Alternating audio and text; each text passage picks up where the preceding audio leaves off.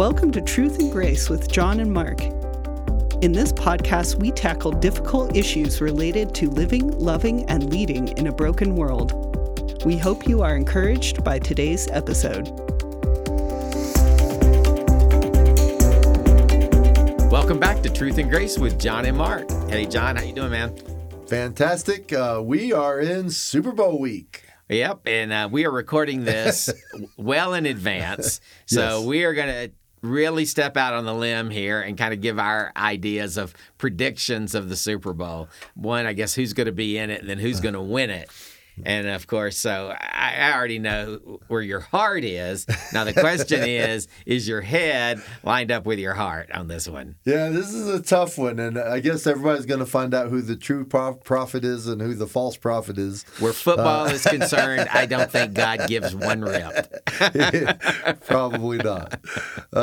So my heart is definitely wanting to see the Jaguars and the Cowboys play. At this point, both are still in it. Yep. This is hard because if I say they could technically play each other, right? They could, which would be my dream game. But here, my problem is this: if I don't say the Jaguars and then the Jaguars make it, everybody that knows me in Jacksonville is going to be like sell out. So it makes it a little more difficult. But I hope and everything in my heart that it's the Cowboys and the Jaguars. If you ask me the football side of me, and I love football, I think that it's going to be the Chiefs, which is the team that I know you like. I'm not a fan there. And then I probably would think San Francisco. If I had to put one, I would say the Cowboys and the Chiefs, and the Cowboys winning, because Cowboys is my childhood team. Sure. And I mean, it goes back to 6 years of age. I started being a follower of the Dallas Cowboys. Don Meredith. Yep. So that tells you how old I am. Yeah. Well, we always know you're older than me, so. Well, like 5 days. Hey, best 5 days in the world. Yeah. You have upper hand forever, don't you? Yeah. So I mean, heart and I think head for me is the Chiefs. Yeah. Of course, like any, the amazing thing about football, it is on any given Sunday. Yeah. You didn't get to this place in the playoffs by being a bad team. Yep. I do think there are a couple of teams in the playoffs that are playing above, like their heart's driving them, and it feels like they're playing above their actual skill level. If you say the Jacksonville Jaguars, we may be wrestling on our podcast here, because man, the Jaguars, I did the entire game. I felt like that they were the better team than San Diego or the Los Angeles Chargers. But they were just turning the ball over. Yeah, sure. And so once they stopped turning the ball over, I do feel like that they were a better team. So the Jaguars, look out, man. They have a great team, and I think in the next couple of years they could be winning Super Bowls. Yeah, we'll see. So, well, you got to skip over that. We'll see. Well, I mean, in sports, it's entertaining. Yeah. And both of us enjoy sports. Yeah. It's we at the same time, I think we'd say that we make way too much, meaning our culture makes way too much of it. Sure. It's a game. It is a game. It's a game I enjoy watching, but at the end of the day, it's a game. Yeah. So, and I am already a winner because Tom Brady is not in the Super Bowl. So sounds like a little jealousy thing. There is no question, there. no question. Undeniably, I can acknowledge that he's probably the greatest of all times, and still say I don't like him. He is without a doubt the greatest of all times. And that is absolutely based on jealousy and the terrible numbers 31-28. Yeah. Which, well, as are a you guy still a Falcons fan, or did you give them up that day? Yeah. It's hard to be a Falcons fan, but I try. Yeah. But I would certainly say that my hope is that the Kansas City Chiefs win this year, and I am actually hopeful for next year, not Super Bowl maybe, but definitely a winning season for the Broncos. Yeah, no, yeah. I mean, fine if they do, fine if they don't. I don't really. I like to rub it into all the guys upstairs that like the Broncos. So anyway, so you didn't give us an NFC team. So who do you think that they will play? I don't know. It depends on how Prescott plays. Yep. But I think the Cowboys have a chance. Yep. I would rather see the Cowboys over the 49ers. Yeah. But it's going to I think it's who's going to win out of I don't know. Well, and don't sleep on the Eagles. I am not an Eagles fan. You cannot be both a Cowboys and Eagles fan, but I do have a great respect for them. And this year they seem to be the most complete team. Yeah, early in the year, they were unstoppable. And they've lost some games. But the one piece of trivia for me about the Eagles is that the Philadelphia Stadium is the only stadium in the NFC or in all of the NFL that has a jail in the building. Wow. So that says something about their fans. And they have some pretty rowdy fans. They need 2 jails. It overflows. Though I will say, best football movie ever, Invictus. No, not Invictus. Invincible. Yeah. Invincible. Best football movie ever about the Eagles. So, that's my one thing I'll give to the Eagles. Nothing else. I give nothing to the Eagles. So you give everything you want to. All right. So we've taken up enough of your time today talking about our silliness in football. Today we want to talk about a needful subject. I think it's a good subject. It's one thing that people, I don't know a single person in the world who would say, I want to embrace this idea, but it's important, and that's the whole idea of failure. Yep. It's not if you fail, it's when you fail, because failure in some respects, in some avenue of life, is inevitable. Yeah, and actually I think even taking that a step further is that how you navigate through your failures will determine if you're successful in areas of your life. Absolutely. I can say with absolute 100% credibility, I have learned way more from my failures than I have ever learned from successes. Yep. And the truth is, I tend to take credit for my successes, and the natural tendency is to blame others for my failures. But when I embrace my failures, I think that's where I really have the opportunity to grow. And and wisdom is also being able to learn from other people's failures. Sure, absolutely. So, I mean, like, hey, if you don't want to be an alcoholic, it's easy to go, well, I was an alcoholic, and then, I learned from my failure.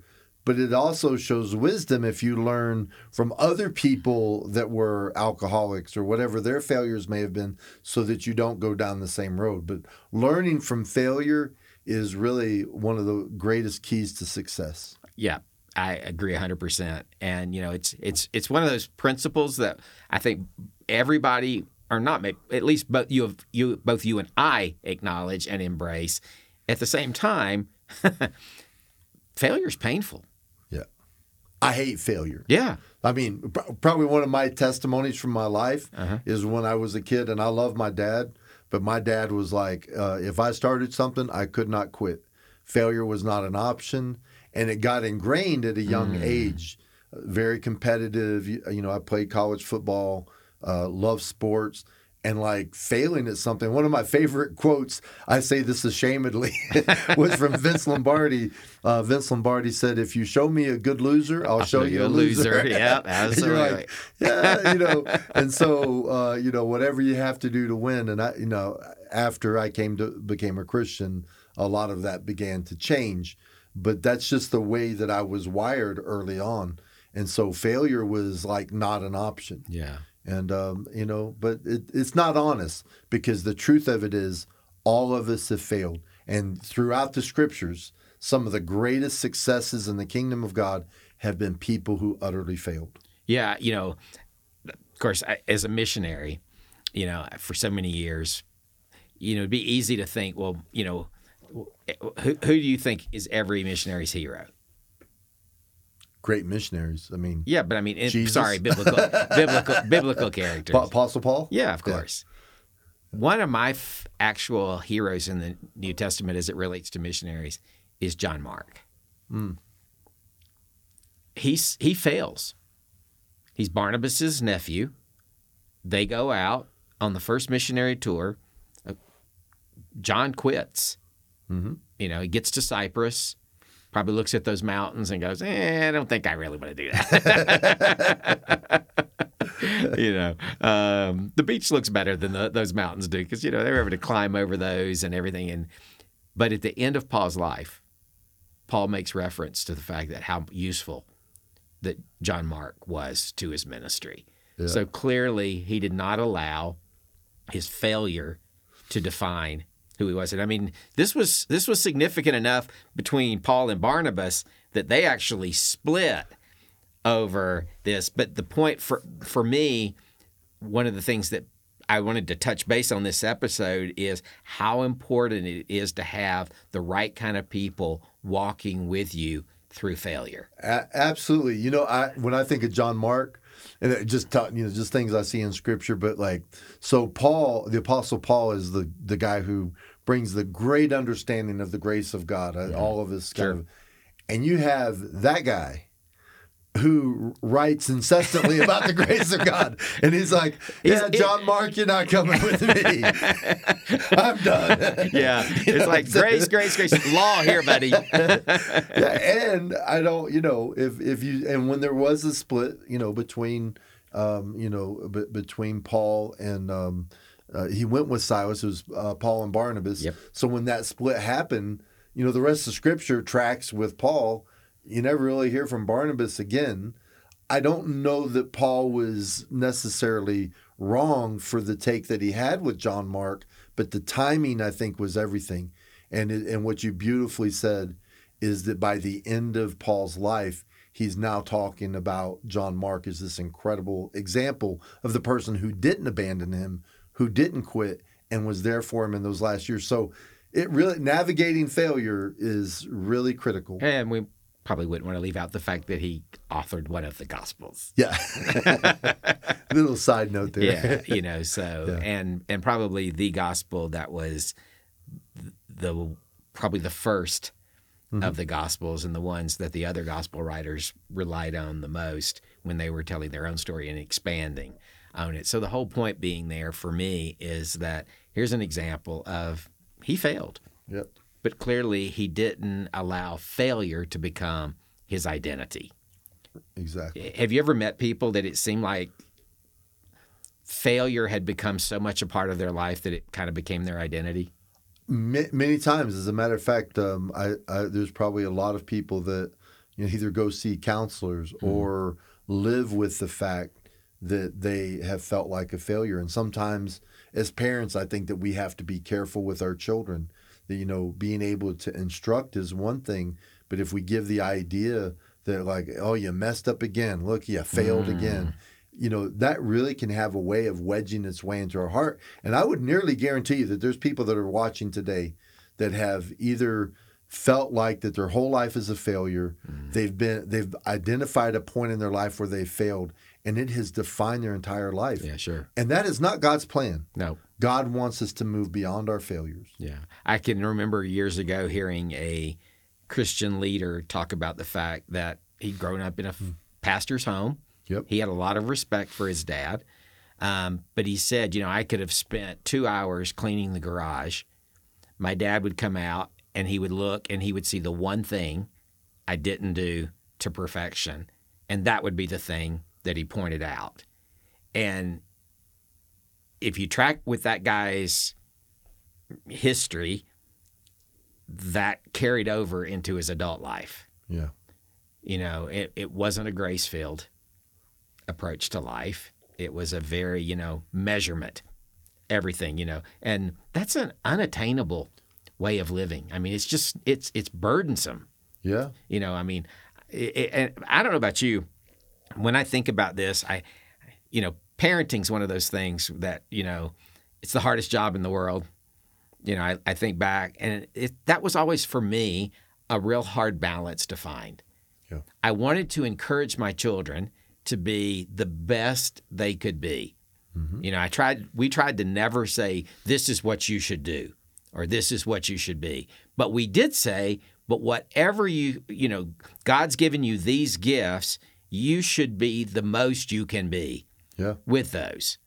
You know, there's that tension between pushing someone to excel while at the same time not creating an attitude of, like you said, there's no place for failure here. Yeah. Well, you know, and here's can be a danger as well, is in you know, when you're trying to avoid failure at such a cost that you everything in your life is about succeeding, and then when you do fail, that can be hard.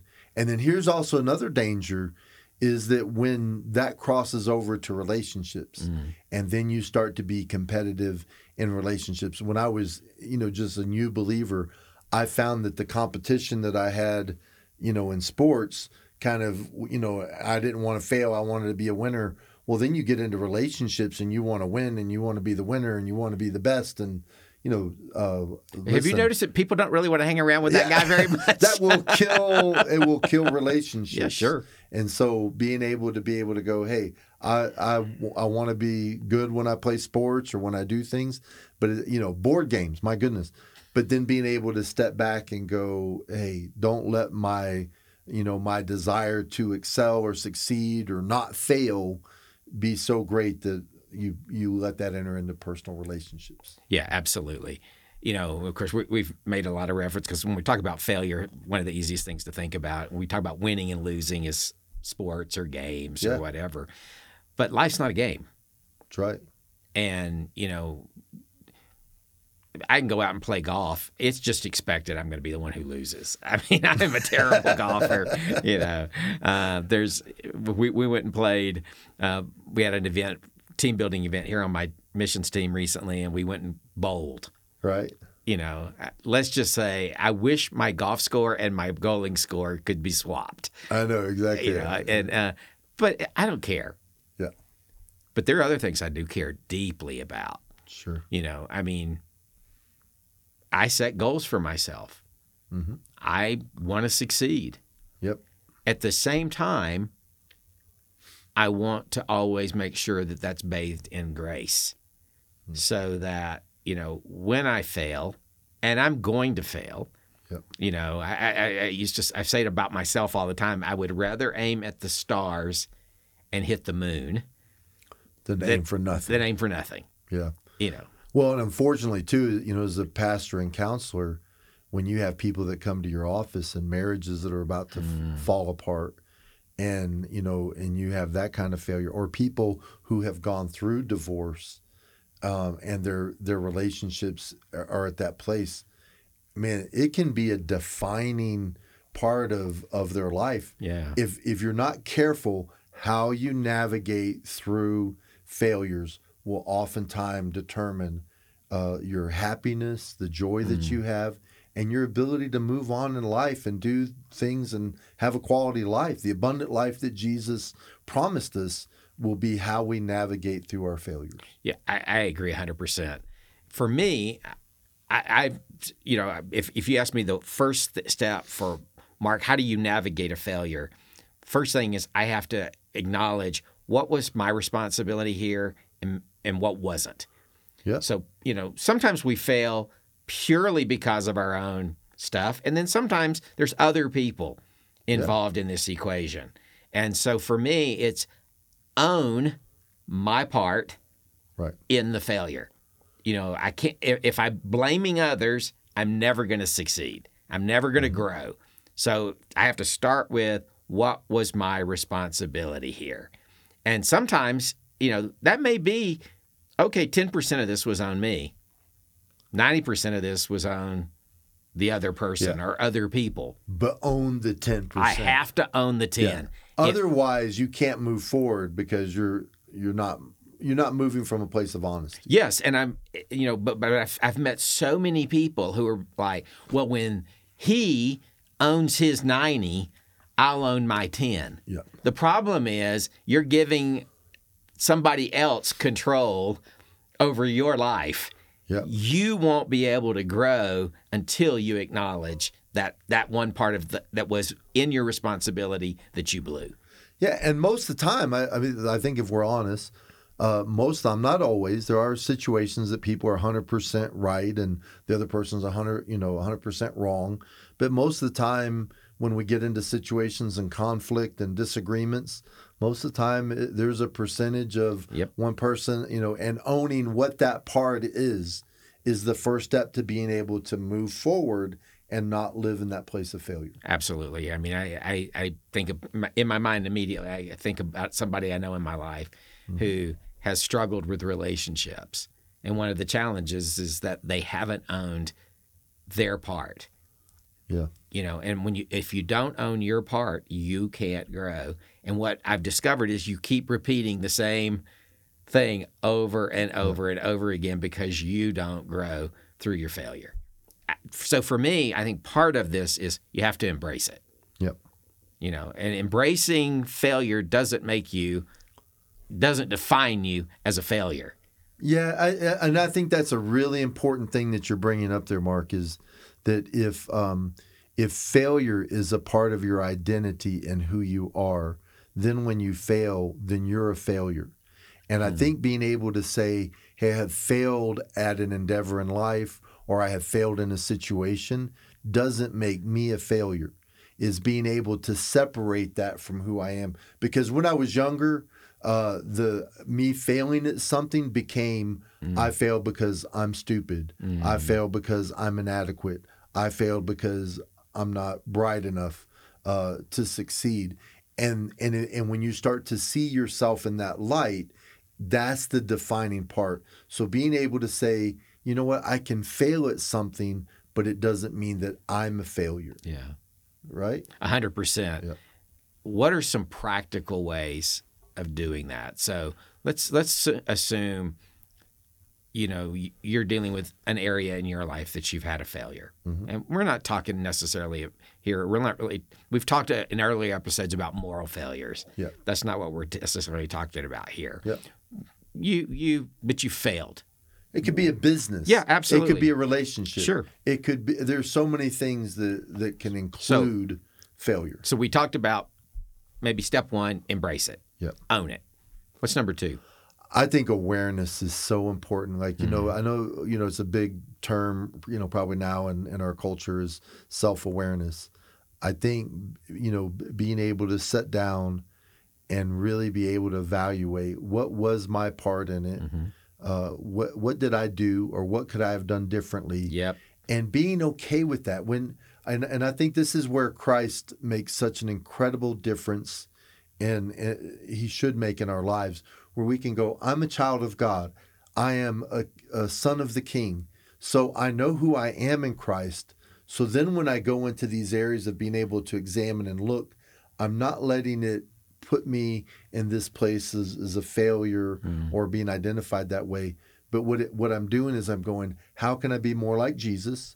How could I navigate through the next situation and be a little bit better than I was in my past experiences? And that's a part of growing. So I think that when you look at failure as a pathway to growth personally and in my life, I think then it really becomes a strength. Rather than failure being a defining thing, it can be, this is a place of growth. So failure becomes a real part of being a success in life. Yeah. That, I think, is a great biblical way to look at, through self-awareness and being able to honestly evaluate situations. Yeah, I talk it for myself when I think through this. I think about embrace. I'm going to sound like a preacher here with embrace, evaluate, so that I can elevate. Yep. So, embrace, look, I can't live in denial here. I failed, and part of this is on me. Yep. Evaluate what was on me, and what can I do different next time so that I don't repeat the same thing, so that I can elevate, so I can actually learn from my mistakes and not repeat them, And so for me, I look at where I'm at today, and any degree of success that I have, I think partly comes from the fact of being able to look back and go, I absolutely failed here. I don't ever want to do that again. how can I grow in such a way that I learn from that mistake and not repeat it again? Yep. And just throwing this out to you, Mark, don't you like to be in relationship with people who can stop in those moments where they failed or done something wrong and really own it, and then go and say, hey, I'm really sorry that I said that or did that, and how can we work to move forward? It really makes life a lot more pleasant to be able to apologize, have heartfelt, honest apologies, and then start to work through, how can we do this better in the future? Sure, absolutely. And for me, I think so. Part of one of the key, maybe the lubricant that makes this whole thing move well is humility. Yeah.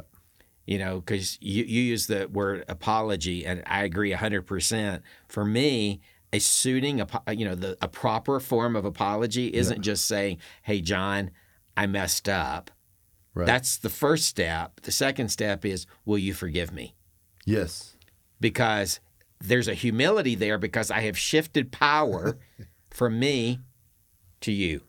Yeah. Because only you have the control. Now, whether you choose to forgive me or not, that's in your hands. Yes. But I have relinquished control of that. There's a humility there that I think humility is the first step to any form of growth. And real apologies. And just a little side note here. I'm sorry you were offended when I told you. I'm sorry that you misunderstood me. Yeah, exactly. But that real owning of like, what, here's specifically where I went wrong and I want to apologize. But that's the part of being aware, then owning it. And now you're working towards, I love this in the scripture where it says that if you've stolen, now return. So if you fail, Zacchaeus, he gave back to the people that he took from. So in failure or shortcomings or lack, then you come back and you really make it right, maybe through restitution, or really like, how can I take my failure and not just say that I learned from it, but really grow from it? Yeah, absolutely. And, I can think back to one particular instance in my life where, I was in a leadership position and I led downward really well. I did not lead upward well. And what I mean by leading is, it wasn't my job to lead the person above me, but I could lead the relationship. Yeah. And what I did there is I just made too many assumptions. And, and over time, that relationship deteriorated to a point where I was like, I don't want to be in this anymore. It was not healthy. It wasn't good. And I look back at that and go, some of that wasn't on me, but some of that certainly was on me. And I think I'm a much better leader today because of having walked through that. I'm not going to make that mistake. I'll make other mistakes, but I'm not going to make that mistake again. Well, and just as I know you're not bringing this up, so I will. Hopefully, it's not. Hopefully, I put this in the right context. But I've been working with you for a year now, and I think we kind of say this here, but on an organizational chart, You're my boss. I'm your boss. Yeah, absolutely. But I got to tell you, whatever mistake that you had in the past of leading upward, that certainly has not been my experience with you here. Well, the way that you have led the team and that we've interacted has been so positive and so good. And I'm just saying that as a compliment to you, is that if you had that as a failure in your past, you certainly have grown through that. And the way that you deal with the people that, that you lead upward with has been, hey, when I look at it, I can't think of anybody that has done any better in that regards. Well, thank you. You're very kind. And some of that's an intellectual, emotional maturity that takes place in our lives, and some of it's a spiritual maturity. Yep. In a few weeks, we're going to have a whole episode that deals with the issue of pride. which I think will be we're going to address it from a positive perspective of not how pride is positive. And we're a couple of prideful guys. But more of how can we protect ourselves from that. But it's interesting because pride is something that's very easy for me to see in you and very hard to see in myself. That's right. And we love to say, man, that guy's prideful, where it may actually be us that's prideful. Or it's a mirror. Yeah, exactly. In some respects, we see in others what we lack in ourselves. Yeah. And so for me, this whole idea of embracing is, I think it's a New Testament concept. Mm-hmm. Paul says, in one sense, I put behind me those things that are behind me. I look, all the failures, all the whatevers, mm-hmm. I try to put those behind me. I strive to be all that I am called to be in Christ Jesus. Amen. The motivating factor of all of this for me is the love of God. Amen. Romans chapter 8, what can separate me from the love of God? Yep. I think every human being is longing for somebody who knows them fully and still loves them.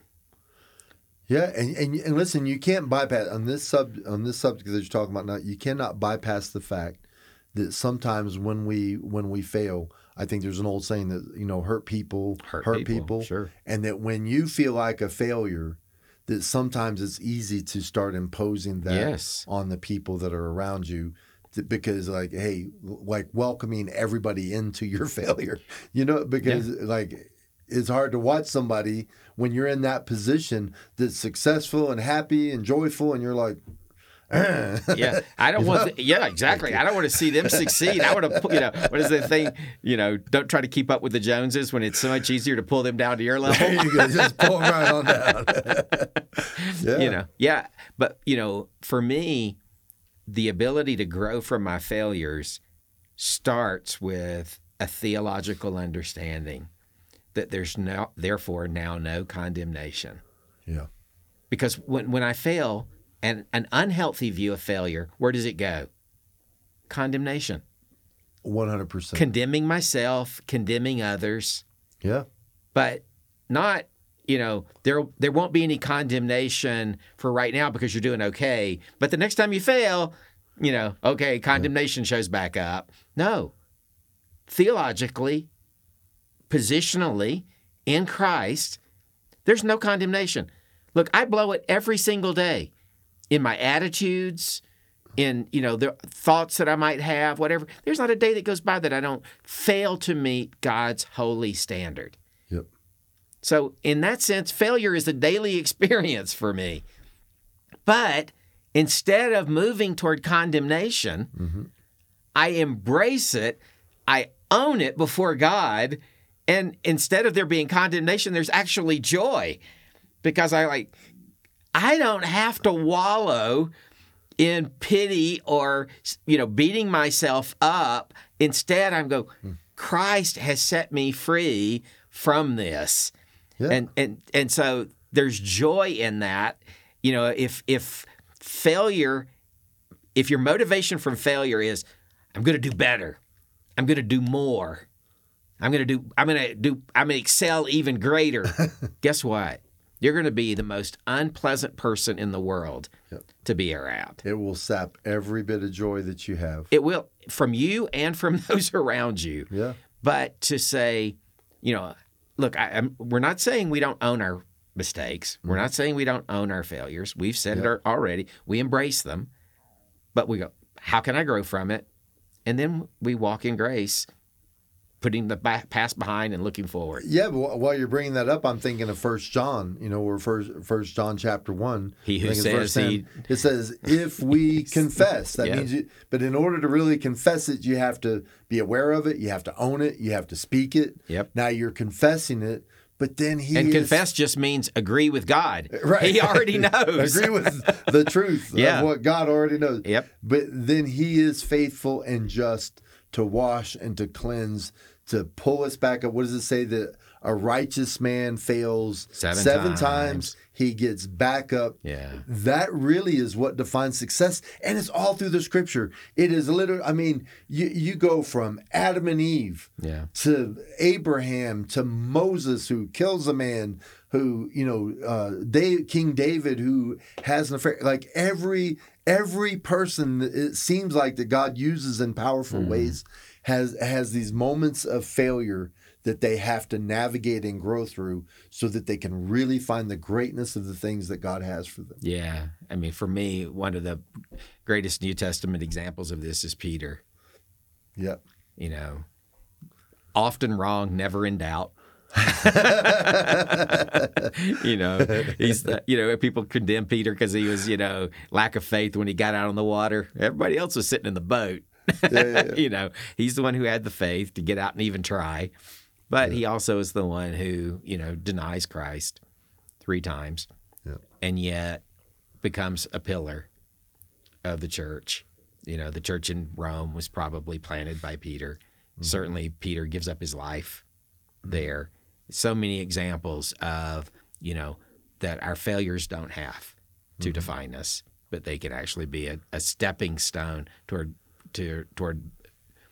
a greater understanding of grace and mercy from God's perspective, and helping us have grace and mercy on ourselves and for others around us.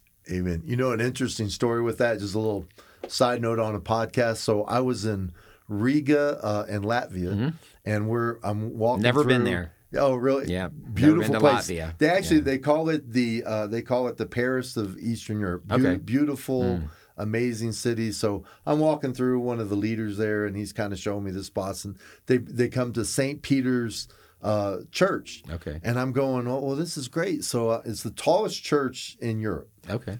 I'm looking at the top of it, and I go, I'm thinking, is it a cross?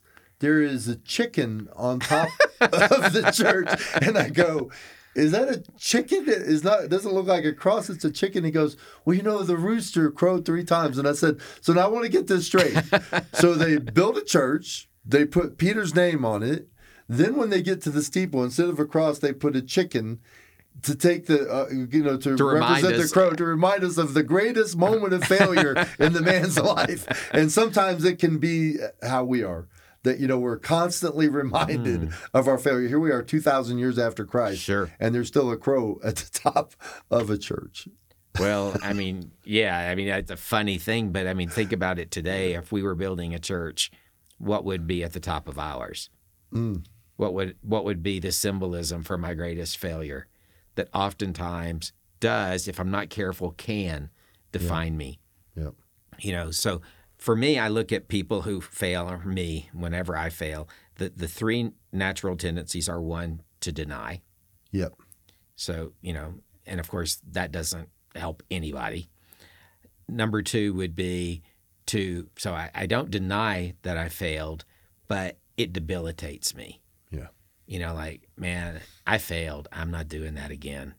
It's like, and I've been there, because failure can lead to massive discouragement. Yep. There's that temptation of, I didn't only fail, I am a failure.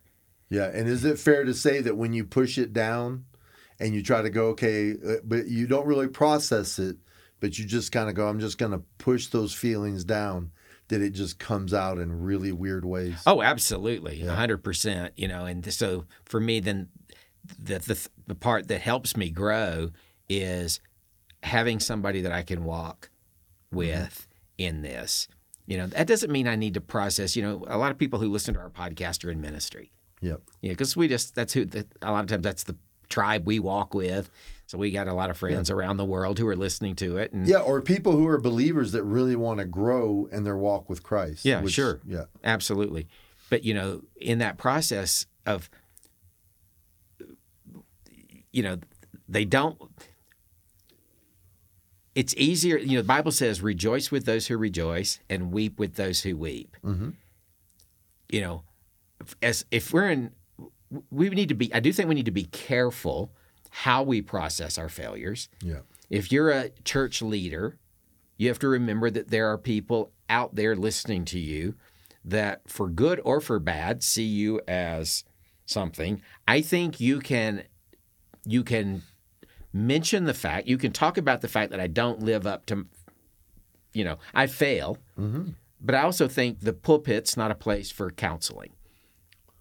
It's not my place to vomit out all of, that. But that doesn't mean sometimes pastors, particularly, or church leaders can say, well, I'm not going to take this into the public.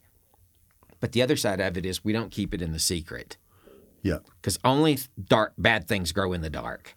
There's got to be a place in the middle that's private, Mm-hmm. but a place where you can be honest and process. And, I look back at probably in many respects, what was the roughest time in my life. I have a good friend named Butch. Yeah. And, I don't know if Butch listens to the podcast or not, but if he did, in some senses, as overstatement to say Butch saved my life. Yeah. But he certainly gave me a safe place to talk. Good deal. And I think we all need, I think that's what Barnabas was for John Mark. Well, and what is the scripture says, you who are spiritual, restore the weaker yes. brother. Not condemn. Yep. Not correct. Judge. Yeah. Restore. Well, And so, two things today as we close I'd like for us to point out. One is we all need that kind of person yes. in our life. And I think we all need to be that kind of person for other people. Yep. So, any last thoughts as we're wrapping up today, John? Yeah, I just want to say to some folks that are out there, failure is common to man. So there's nobody that's watching today that hasn't failed. How you navigate through that will determine how far and how great your life is used for the kingdom, and just the joy that you have walking through these things. And so in the cross of Jesus Christ, Mm-hmm. he provided a way for us to live in success, for us to overcome our failures. I think is one of the greatest parts of being a believer. Mm-hmm. It would be a shame to be a believer, to be someone who believes in Christ and yet lives a life that's defined by failures. Mm-hmm. And so today, we want to just ask you, embrace it, come to that place where you're honest with it, begin to go through those steps, get people in your life that are going to help walk the journey with you. Yeah. And then as you go through that, let your failures become the pathway to God doing some of the most amazing things in your life, because it is possible. You just have to believe. Amen. John, would you pray for those people who are watching today who maybe have experienced failure and maybe they feel a little bit debilitated by it? Would you pray for them? 100%. Jesus, we love you today. And God, myself and Mark, we're not here as people, Lord, who have it all together, that have made every wise decision. We have failed. But God, we thank you today for your incredible grace and mercy.